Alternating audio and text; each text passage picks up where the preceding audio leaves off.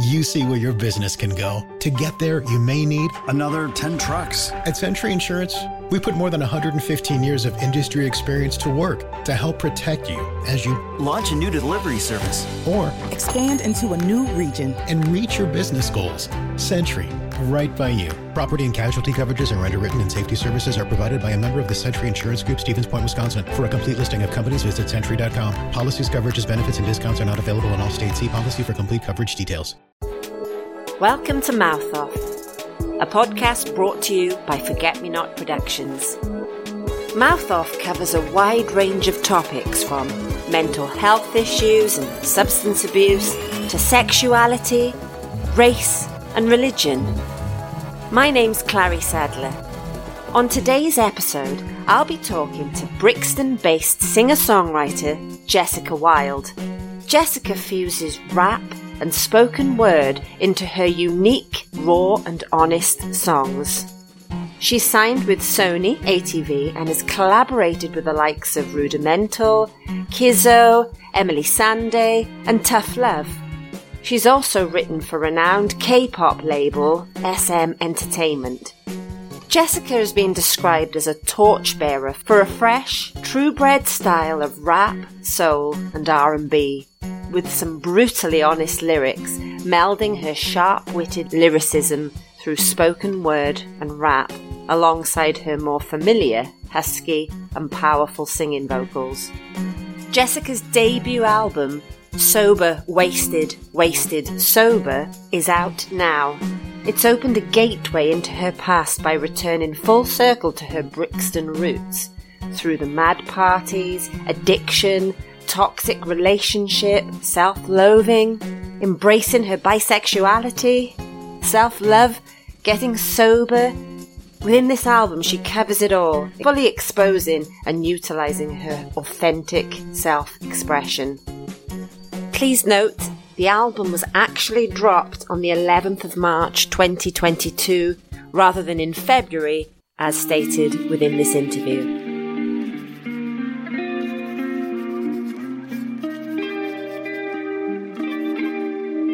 To LA. Them winter nights at Cafe Cairo, inspired words to stream through my biro. You walked into my gig with a smile I couldn't miss. We locked eyes and that was it. Told me you were from LA, only here for a 2-week stay. We met up the next day, dub gigs and parties, two in the moment that we hardly noticed the days go by. Soon you board your plane and fly back to LA. Wonder if we'll ever meet again.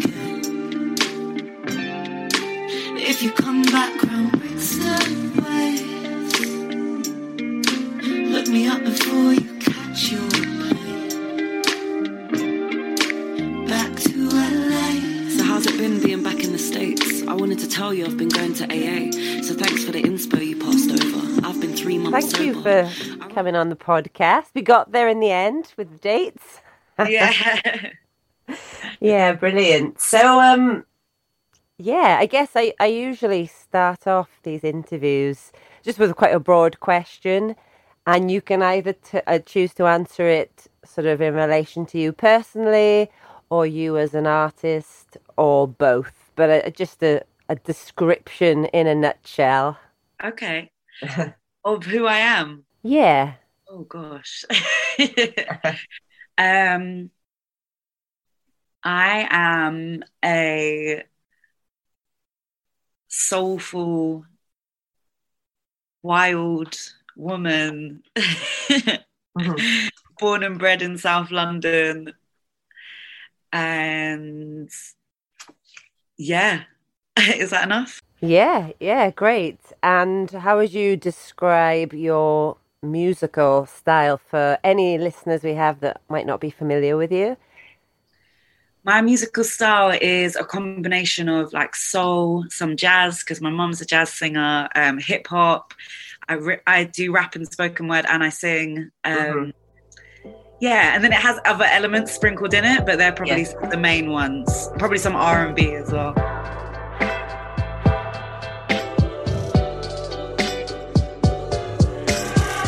Your purely words with no content, holding nothing, you're bluffing through. You got the mouth of a preacher,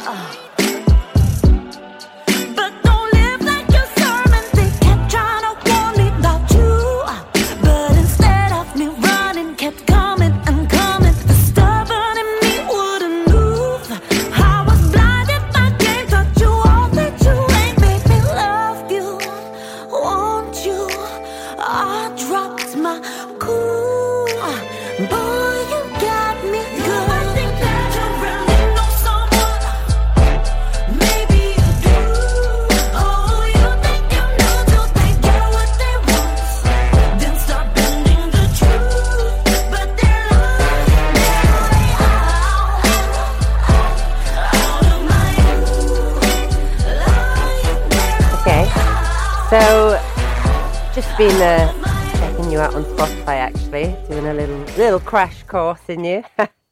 Yeah. And and just reading up on your forthcoming album, which will be your debut, is that right? Yes. Debut album.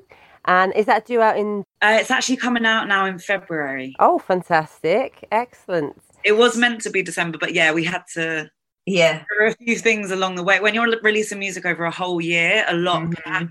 Yeah. Yeah. But it's coming out actually on my 2-year sober anniversary now, so it fits with the theme. Excellent. Yeah, I was just going to say, so it kind of like, you know, it tracks your journey to your sobriety and, you know, kind of bearing your soul really in relation to like your inner demons and your journey so far. So, I mean, it's not really a concept album. It's kind of just a personal, almost tell-all album. But can you tell me how it came about? Like, did you kind of go, I've been through all this stuff and do you know what? I'm going to sort it out through the music. Or did you just write all this kind of content that had that theme and then you went, wow, this would work as a piece, as an album together? Yeah, I had this, well, I'd been writing quite a lot of like spoken word, I guess, almost like poetry. And I had this one set of lyrics that I took when I went to do some sessions at the Sony Studios in Amsterdam. And I was working with this new writer and he's a musician. And yeah, I just remembered I showed him one of the lyrics I had and it was about my ex. And when I was with my ex, that was the kind of times when it was, you know, things got pretty wild in terms of taking drugs and like just going into a pretty dark place. And yeah, he just loved the story. Like when I showed him the lyrics, I was thinking to make it into a song, but he was like, when I read them to him, he was just like, nope, you just got to say it like how you just read it to me. And it was just all in my little scrapbook from where I'd like written it all down. Yeah. And yeah, that kind of just set off this whole journey really. And then I kept writing more because I used to rap and do spoken words when I was a teenager, but it kind of came back around for this project, so it feels quite authentic in that way. I said too much. Too many double rums got poured in my cup. I don't even remember half the night, just that I should have left sooner.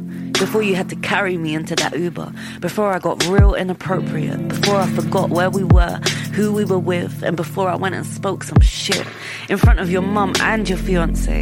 If she didn't know about our past, she does now, I'd say. Sorry, bro. When I'm drunk, I get kind of frisky. Should have laid off mixing that whiskey. Or at least stayed at the level of tipsy. I know I went too far. Pouring out my heart. I would take it back, but I can't. Yeah. So, I mean, this podcast, we have a lot of musicians on. I possibly because that's my background as well. I'm into songwriting, write poetry. So I've had a couple of poets on. I've had a few writers on. But yeah, it tends to be musicians. But I suppose like the through thread with the guests we have on is we're a podcast for marginalised groups. I use that term broadly. You know, we've had men on, we've had white men on. It's not like sort of looking at specific marginalised groups, but just, I guess, anyone that feels marginalised. I had a folk singer on talking about his struggles. He's Californian singer-songwriter, Matt Costa, and just trying to infiltrate the mainstream in the States, which obviously is a massive market to crack. So yeah, we were kind of talking in it like being on the musical margins, but I guess my first question to you then, or second question would be, do you consider yourself marginalised in any way? It could be like as a musician because of your personal struggles, as a woman, I don't know. Or maybe you just, I'm not marginalised, that's not me. When you say marginalised, what do you mean? Like sort of feeling like a sort of outsider? Yeah, outsider, on the margins, kind of unheard for whatever reason. We have a lot of, I've had disability activists on talking about, one guy I had on, Kieran Fitzgerald, is a disabled playwright, and he was just talking about representation of disabled people in the media. They're not there, but when they are, say you've got something in a TV show, they tend to have non-disabled actors playing the part of a disabled person. and how unfair that is, because there are a lot of talented disabled actors out there. So it's kind of like talking about issues like that. And, you know, I've also had female musicians on just talking about their experiences as a woman in a male-dominated industry. So, yeah, I kind of use that term broadly on whatever that might mean to you, or maybe it doesn't feel like a label that, you know, fits you. You want that young Madonna like a virgin. Oh, can you walk on fire? You want that hoochie coochie la la here, but can you walk on fire? Words don't do much for me unless you walk on fire. I like a man who pull a chair and drop a tear. He can walk on fire. The kind of man who comes prepared and got no fear. He'll walk on fire. I believe all you're saying to me. If you can Well, I can think of a few things that I think, for one thing, actually, going sober, at first I felt quite marginalised because I felt like my whole identity of who I was and the circles that I hung in and the things that I did, and like, you know, I was outgoing Jessica, like when, you know, when she's drunk and whatever, and suddenly it was kind of like, who am I? And like, I didn't feel like I could be connected to some of the people I used to be connected to. Yeah. And yeah, also I wouldn't want to go out to certain places, you know, because obviously it would be just like a temptation, or I just wouldn't feel connected to those people in the same way. I think that's definitely made an impact, but it's definitely helped me to build my confidence and accept being marginalized, accept being the person on the outskirts and actually enjoy all of the benefits of that, you know. Also, the other thing that does come to mind is my mum is mixed race, and my nan comes from an island called Saint Helena, which is one of the smallest islands in the planet, in between South America and South Africa. Right. And there's 4,000 people there. It's a little tiny volcano. And over this past year there's been so much with race and, you know, all of that stuff. And my brother's dad is Ghanaian, my mum's mixed race, my dad's Scottish, so we're a very like mixed heritage family. My oldest brother's dad's from Portsmouth, and we're all different shades. And I guess there's been times where I felt very like in the middle, like I look white to most people. Some people will say like, oh, you got something in you, but you know, they don't know, and kind of, not feeling like, feeling a bit like it's very much part of who I am, and, you know, but never really knowing how I can be in those situations, you know, like, but anyway, another thing though that's just made me be like, you know what, it is what it is. I am who I am, and people can take what they want, you know. Everyone's got the right to their own view and opinion. So definitely, and I can certainly relate to what you've just said about, I mean, I'm in my 40s now, but certainly in my early 20s to mid 20s, I just come out as gay, and spending a lot of time on the scene with a specific type of group that we're used to interacting and behaving in a certain way, and you fall into patterns of being and habits of being, and you let's go on a mad bender. Everyone kind of expects a certain, that this is what we do. We go out, we go clubbing, we take an ecstasy tablet or whatever, you know, and just have a mad time, roll up at, you know, 10 o'clock the next morning, and that's a night out. And when you step away from that, you know, I wouldn't have considered myself as having any addiction issues, but just that whole thing of not knowing when to, you know, when to say stop. And just taking a step back from that and you know, almost kind of going, that was me in my younger years, and I'm going to focus on my career and family and, you know, and what have you. You almost either have to sort of draw a line, just stop going to those places, like you say, to take temptation out of the way, or just kind of own it and go, I can still be that mad person. I don't need to be, you know, drinking 10 aftershocks and whatever to get there. You know, it's a funny one to balance, isn't it? Yeah, exactly. It's something I've actually managed to crack now. So I've been going out. Sometimes I'll get in recently at like 5 a.m. sober. And I'm like, and then I have like a sober hangover. But it's nothing like when I used to drink, you know, like that hangover back then was like, no, what did I do last night? What did I say? Now I'm just like tired, you know, but I found my flow with it now. So I'm enjoying it again. Yeah. Why'd you fuck with me, baby? No attention, you're shady. Last night I called your phone up, 'cause you did not pick up. All these nights got me sleepless, and your lies are my weakness. You got me falling. But baby, why you gotta be so cruel to me? Baby, why you gotta cut me off so deep? Why you gotta be so cruel?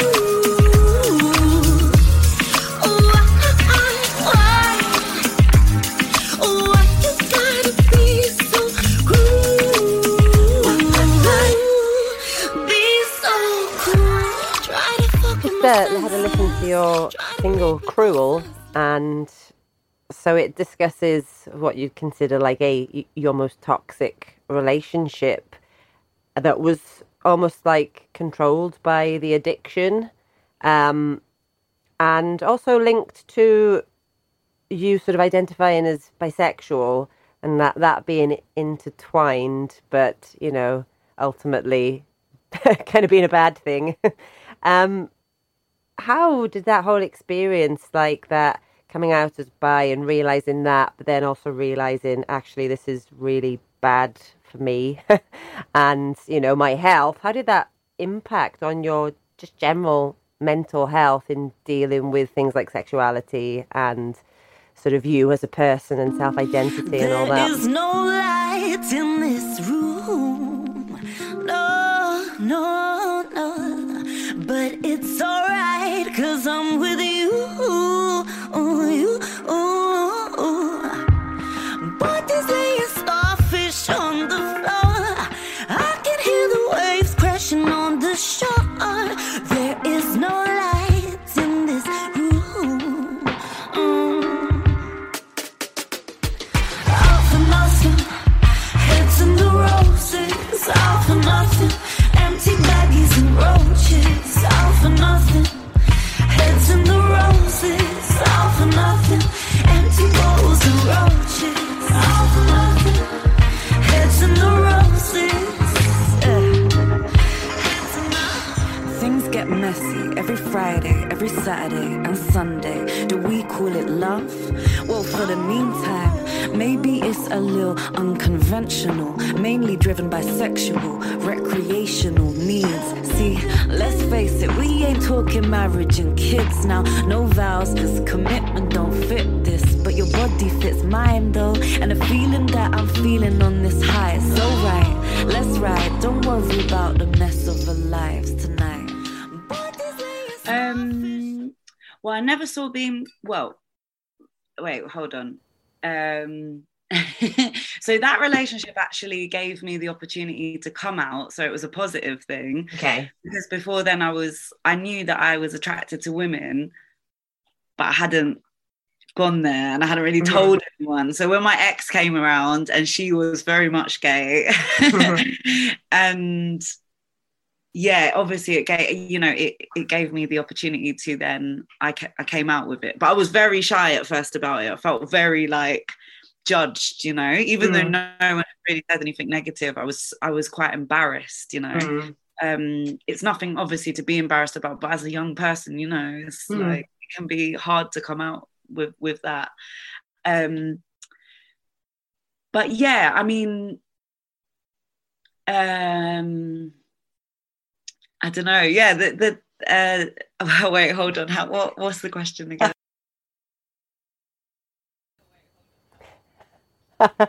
I guess, yeah, I was just wondering, you know, like, I guess a relationship that had a really massive positive, like just you kind of realizing your true identity, but then also having the negative association of it was this sort of toxic thing that led down a path of addiction. You know, those two, almost like a juxtaposition of two conflicting things. How did that impact on your general mental health? Was it a complete head fuck? Or, yeah, when I was in that relationship, there were obviously some good times, but yeah, I mean, we were on drugs and drinking a lot, and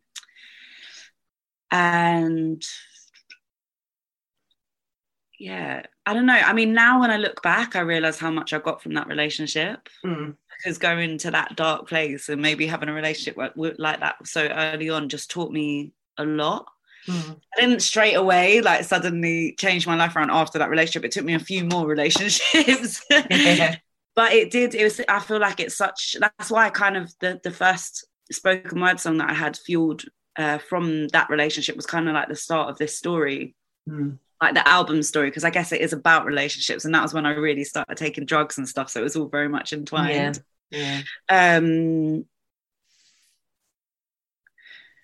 But yeah, I don't know, I think all I can say now is that I learned a hell of a lot, and I like that I can, you know, empathize with people as well if they're, you know, in them kind of situations and stuff. I can understand that.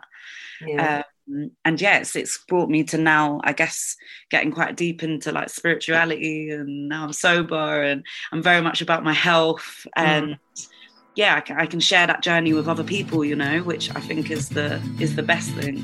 Yeah.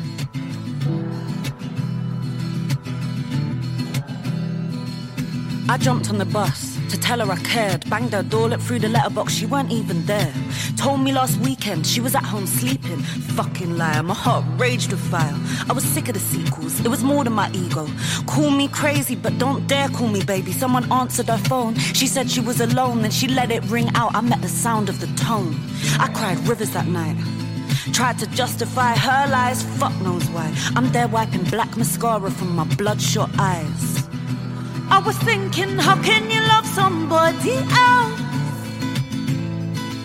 when you can't even love yourself? Love yourself, love yourself. How can you love somebody else when you can't even love yourself?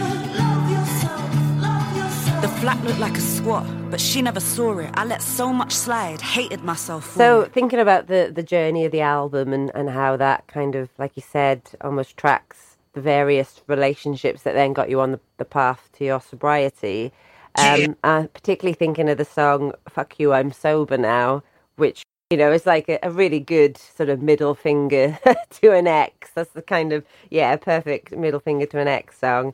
You know, I mean, you've kind of brushed upon it, but what was it? What point did you get to that the switch flipped and you went, you know what, I don't want to be waking up at 11 o'clock wondering what I did and having this doom looming over me that something terrible's happened while I've been in this state? You know, at which point did you kind of flip the switch and go, that's it, I'm Fuck you, done? I'm sober now, turning my life around. Maybe you might not like it, but I'm wearing it like a crown. It's been 3 weeks on the wagon, 5 if you don't count that relapse in Berlin. Couldn't help it, birthdays go well with gin. Reckless weekends keep descending into nightmares with no ending. Not anymore, I'm off the draw. No more cocktails and weed, I'm on the mocktails and tea. But I can't help hands from shaking, maybe it's a spiritual awakening. Rising like Joaquin, flying with my feelings. Babes, you know what, I think this is just what I was needing. Fuck you, I'm sober now, turning my life around. Maybe you might not like it, but I'm wearing it like a crown. It was definitely a process. Like, it didn't suddenly kind of, but I knew I wanted to go sober for a few years, and then I started changing up my health and stuff. I got really bad, severe eczema as well, and I damaged my vocal cords, so that definitely helped. And yeah, but then there was a few times I kind of went sober for a few months, and then I relapsed, and I'd go on like a crazy 3-day bender, and then I'd be sober again for ages. But then, yeah, I don't know, there was a switch right towards the end, and I actually met this guy who I had this fling with, and he was sober, and he told me that he'd been going to AA. And when I met him, I was drinking quite a lot while I was with him, and I was suddenly like, oh my God, what am I doing? Like, I'm not. Anyway, it just brought to light a lot of things for me. And then I had one last blowout in Berlin for my birthday, which had already been planned. I like really wanted to go sober, but it had already been in, booked and everything. So I thought, you know what, I'm just going to go and allow myself to get completely obliterated. And yeah, it was so bad that, yeah, I haven't drank since. And that was like a year and a half ago. A part of me was like, maybe I can do Berlin sober. And then I just completely went the other way. But yeah, in a way it was good because, yeah, like I was really sick after that trip. So I think it was like, feel like it was like a sign, like, yeah. The end. Definitely, yeah. So do you think your experiences with addiction and with substance abuse, or just your experiences in life, have defined you as a musician? I'm more thinking like sonically, the sort of choices you make in terms of style. Or I guess a way to word it better is, would your sound still sound like you if your life had been sort of all sunshines and lollipops?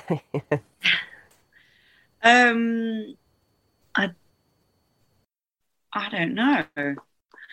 I mean, I don't think anyone's life is all sunshine and lollipops.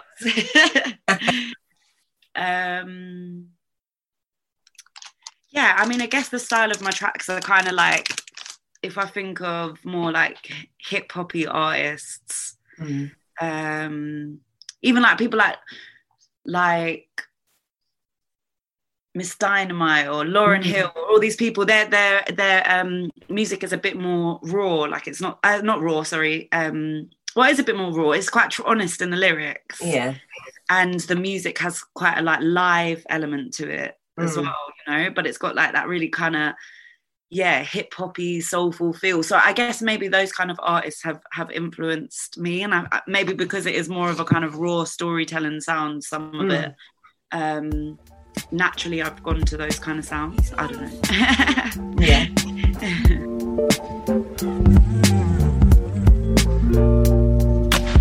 15 and wild, a reckless child. We'd roam the streets through the night, kiss beneath the moonlight, get drunk in the park, high on love and other stuff.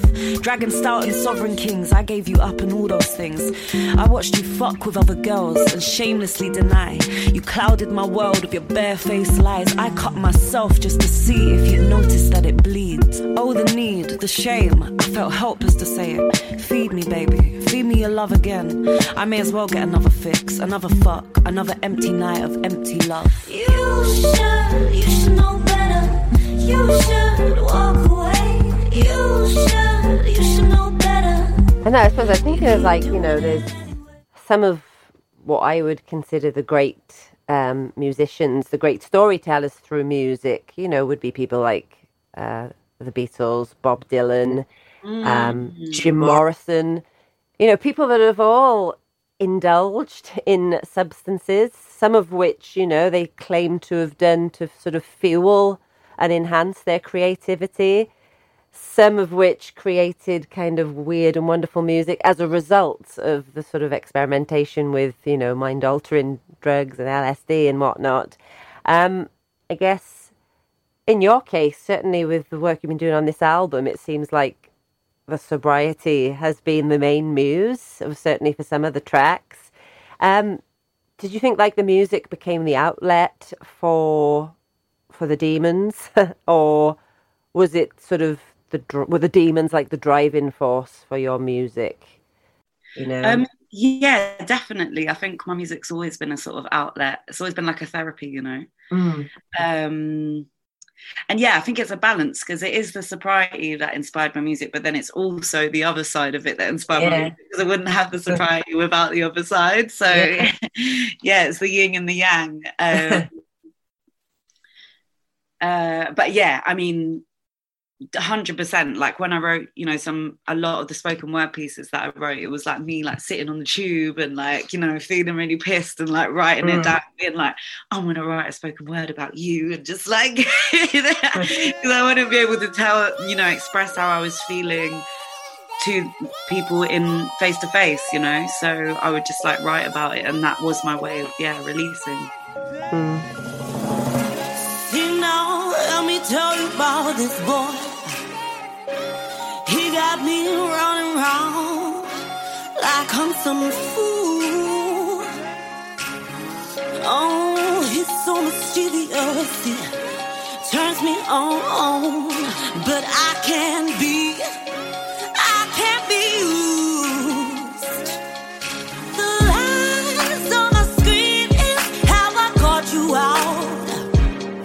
Feel like cutting you while hugging you.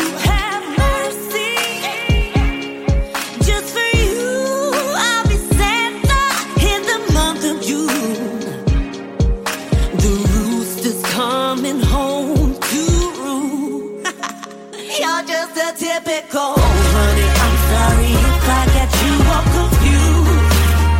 Let me break you the news. I ain't fucking with you. Yeah, that's what I told it. Sick, I'm so sick of you, nothing else to say to you. Wait a minute, I do. I ain't fucking with you.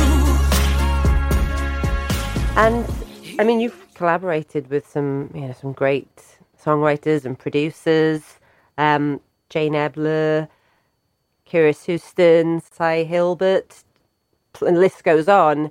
Yeah. I was wondering, you know, as a female artist and as someone who's sort of an advocate for like empowerment, the empowerment of women, how do you ensure that your creative voice is heard? And, you know, I mean, maybe this sounds sexist of me to say, but it tends to be a male-dominated industry. My experience of working producers is they have exclusively all been men. I've yet to find a sort of female producer to collaborate with. And there's often, you know, several of you in the room. So I'm wondering, how do you kind of put those boundaries down and go, this is my art, this is my creative decision, I want to be a part of this process? And how do you get your voice heard, you know, with the musical decisions? I mean, obviously the lyrics are your lyrics, but in terms of like directing the sound and the whole production. I have been in positions before where I really didn't feel like I had a lot of creative control on that side of things at all, but that didn't suit me well. One thing I actually did do was I taught myself to produce. So often I will get down the initial ideas on Logic, I'll write, and so the new project I'm actually working on with a guy called Maverick Quest, he's a really amazing producer. A lot of the stuff I'll bring in initial ideas, and it will already have the song mapped out, and then he'll add like his juice to it and take it to another level. So I found that's a really good way, and also I think it helps as well with like needing to translate like what you have in your head, you know, if you know a bit more about production. That's something that I've done actually, which has helped a lot with that. Yeah. Was that sort of has that been a learning curve over the years, or was that like a lockdown project? Because I know I sort of mastered Logic during the lockdown when there wasn't much else to do. Or would you say you were on that journey sort of pre-pandemic? Yeah, no, I've been producing for a few years. Yeah. And do you produce for other artists? No. I don't really put out there that I produce, you know. But actually I will with this next project. Yeah. Yeah, I will, yeah. I mean, you said earlier that when you first sort of started like jotting down ideas in your notebook, you'd intended it for it to be like a spoken word project or a poem, that kind of thing. I wondered what your views are on spoken word and why you didn't go down that route. I mean, I know it's sort of a little bit niche and, you know, not everyone's listening to spoken word stuff on, you know, Spotify or whatever. Is there a reason you kind of went, actually, no, I'm gonna turn it into something musical and not go down that sort of poetry road? Yeah, so I actually didn't intend it to be a spoken word project. Oh, sorry. Yeah, no, I wrote lyrics which were kind of like spoken word. Like, right. I actually wanted to turn them into a song, but when I read them, it was hard to turn them into a song because it was such a story and there were so many words, and it was like it was just meant to be a spoken piece. Yeah, I never saw myself as a spoken word artist. Okay. This project's just, I guess it's just my style kind of goes in between a sort of more spoken sound and a rap sound. Yeah. And that was just something, as it came through, then I wanted to incorporate it throughout the project. But yeah, as I say, I used to rap, you know, and do kind of this spoken style when I was younger. So yeah. It's just come back around. But so actually it was the other way around. I was trying to make my spoken piece into a song. So it could be more like commercial or whatever, but it just didn't work. So yeah. I gave you all of my power, but now I see all the ways that I cowered.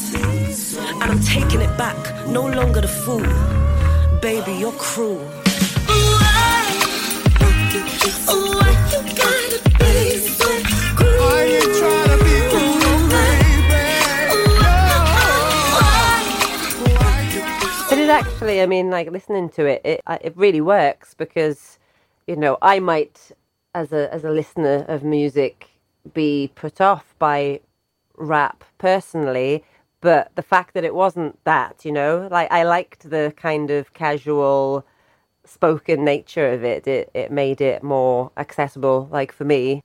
Yeah, I think I just didn't want to really like to label it, so I kind of do just call it like sort of spoken word / rap. Yeah, because some of the flows are different. Some of them are more on the beat and more rhythmic, which is more rap style, I guess. Yeah. Some are like just free spoken, but also I wouldn't, like, when I listen to it's funny actually because I have been getting invited to a lot more spoken word events now to perform. Yeah, so I can see how it's naturally becoming part of my thing, which I don't mind at all.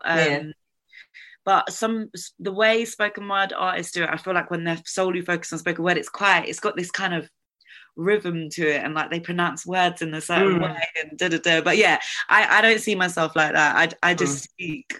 Yeah. Yeah. But yeah. Kind of that what's her name? Or Lily Allen, you know, some of the stuff that she used to do early on, which was kind of verging on spoken word slap. Yeah, I like that style. Yeah. I'm dating myself now with that reference, but so just to continue with the theme of empowerment and female empowerment, I was really enjoying listening to your song Body, which, you know, continues with that theme, and it's an important, I think within like the music industry, it's really important thing to discuss because, you know, so many women feel pressured, and not just young women entering the industry, you know, women of all ages feel, well, whether it be pressured or just like there's an obligation there if they're making a certain brand of music and a certain genre that sort of sex sells, and almost objectifying themselves and owning it. That's okay then to sort of use that sexuality to sell the music. And yeah, it's kind of exploiting their own bodies. And I always respected the fact that Madonna used to say, it's not exploitation when I do it and I'm owning it. And I've got a lot of respect for that kind of thing. But yet it does send a message out to particularly younger artists who might not realise that they are owning it, and people like Madonna are doing it with a purpose, that's the expectation, and almost the music becomes secondary. And a long-winded question, but I suppose what advice would you give to those particularly younger women entering the music scene and thinking or feeling that there's a pressure there to objectify and sort of, make themselves a sexual object in order to progress, I guess? I wanted nothing more than your affection. love and attention, to enter your dimension. A fantasy ran away with me. My head's in these clouds, these dreams, but awake in my bed, no sleep. When we were alone, it was like I was yours, but turns out it was only behind closed doors. You showed your truth, true colors, the proof. Yeah, you reeled me in, only to cut me loose.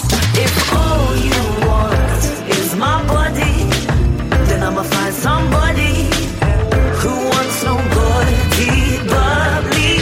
I know you think you got me, well babe, I'm sorry, you don't do good for me. Your eyes don't meet mine when we're outside.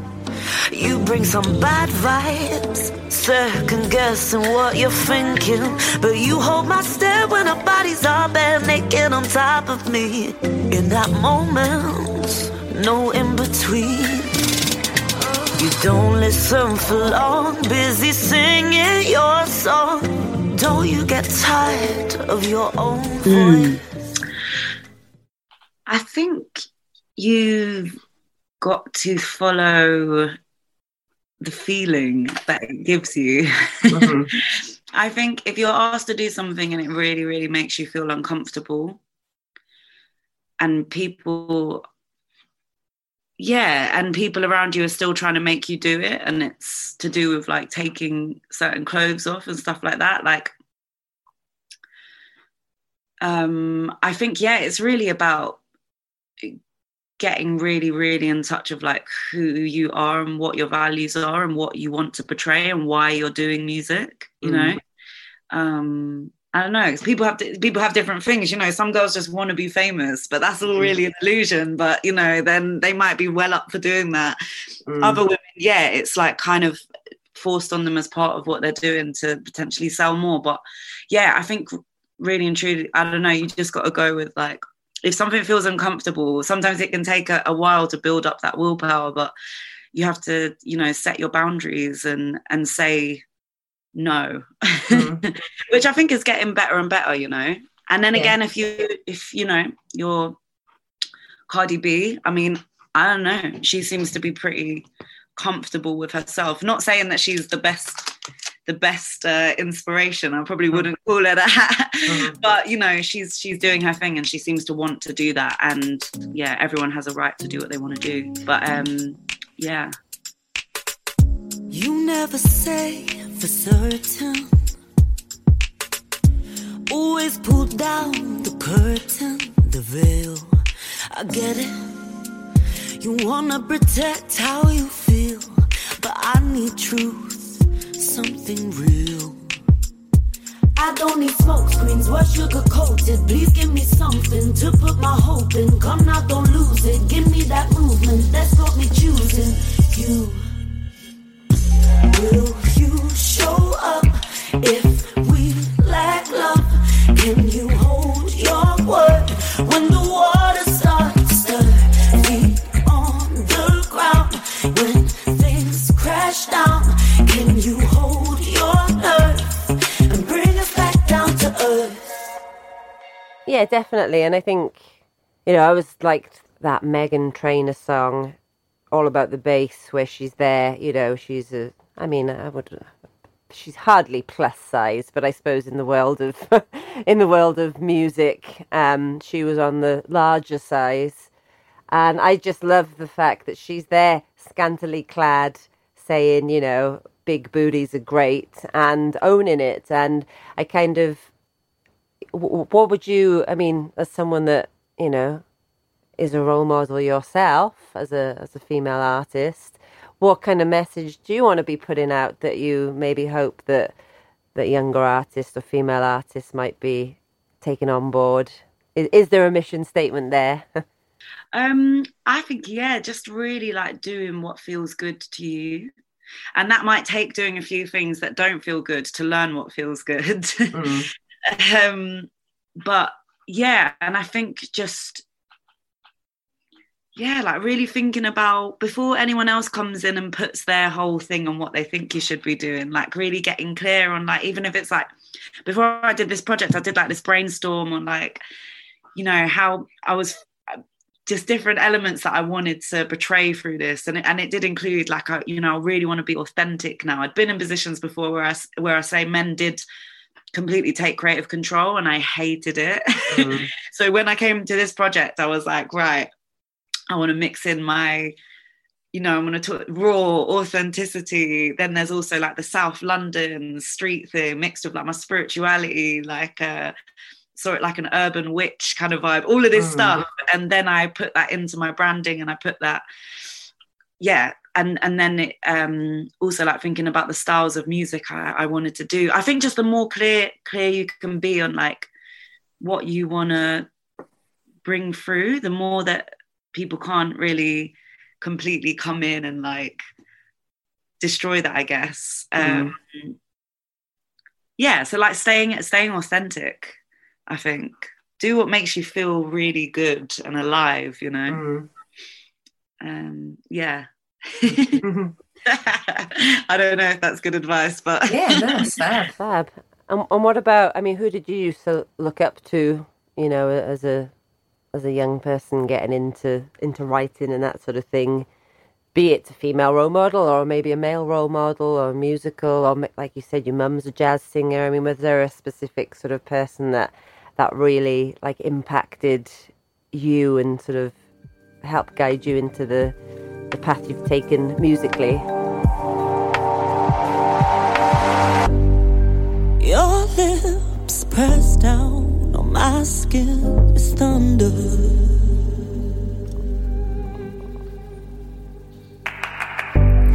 Protection wears thin as I let you in.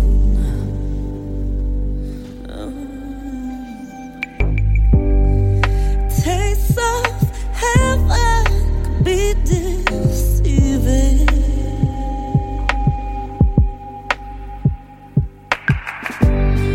Storm brews in these walls of my room, of my womb.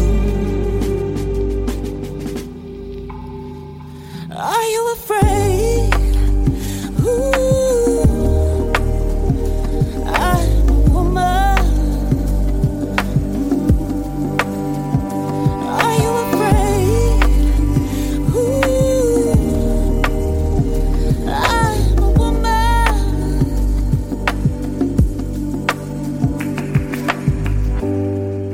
Your lips pressed down. yeah, I think definitely my mum actually was a big influence, because she's like a massive performer. Like when she performs on stage, she's wild. Like she growls and she like, you know, she'll do like Nina Simone Feeling Good, but it will just be her energy is just massive. Like it would just take over the whole room. And she'd always be really on to me about my performance and like looking people in the eyes and like really, you know, owning your stage performance. And also, yeah, I guess like being authentic and all that kind of stuff. So yeah, she was definitely a big influence. And then other people, when I was young, you know, even like Beyonce, I remember I loved Beyonce because she was a big performer as well. Tina Turner, and then people like Amy Winehouse I really connected with. There were so many artists, Lauryn Hill as well. Yeah, there's a lot of artists, but yeah, those are some of them. And yeah, I guess, I mean, thank you for coming on and taking the time to chat to me. And is there anything, I know the album's, you said it's out February now, is there anything you want to plug? Or maybe there's, you know, like someone who hasn't listened to anything, where should they start? What would you say is a good introduction into Jessica Wilde? A good introduction. Well, I think probably Instagram is a good one. And then, yeah, Spotify, YouTube, all of those usual places, I guess. And yeah, I have another single coming out from the album next Friday, the 8th of October, called Down to Earth. And yeah, I think just those kind of places are the good ones to start with. And it's I am Jessica Wilde with an E for everything. Brilliant. Okay, well, I will put your links to your social media in the show notes. Okay, thanks, Jessica. Awesome. All right, thank you so much for having me. Thank you. See you then. Bye-bye.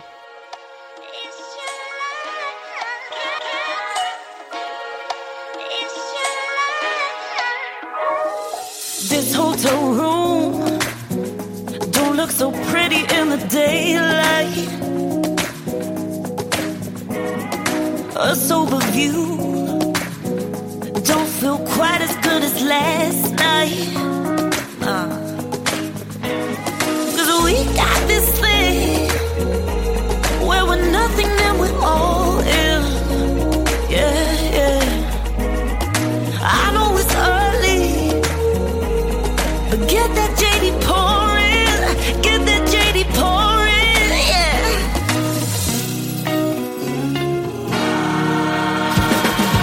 Now I need to take off the edge, I need to get out this bed, I need to give you up like these motherfucking Marlboros. But I just like how you kiss, just one more taste from those lips, then I'll get out this abyss, then I might sort out my shit.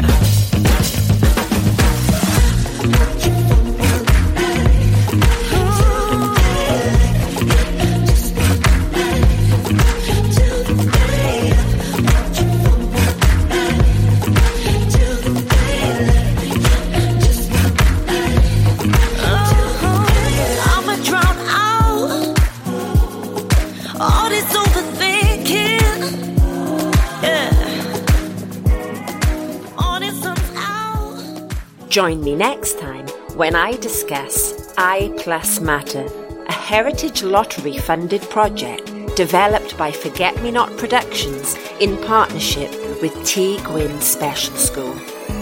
So when iGaze first became commercially available, it was really mostly suited for people who were already at a level of using AAC, and perhaps were using AAC with switches being very effective, but slow and laborious. So to see how much they've progressed in the 2 weeks has been amazing. I think it's fantastic.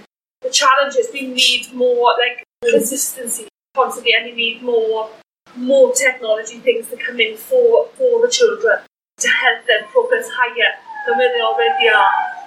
When I started making music with Forget Me Not Productions, it changed my life. Music transformed me. I feel like I'm finally using my brain properly.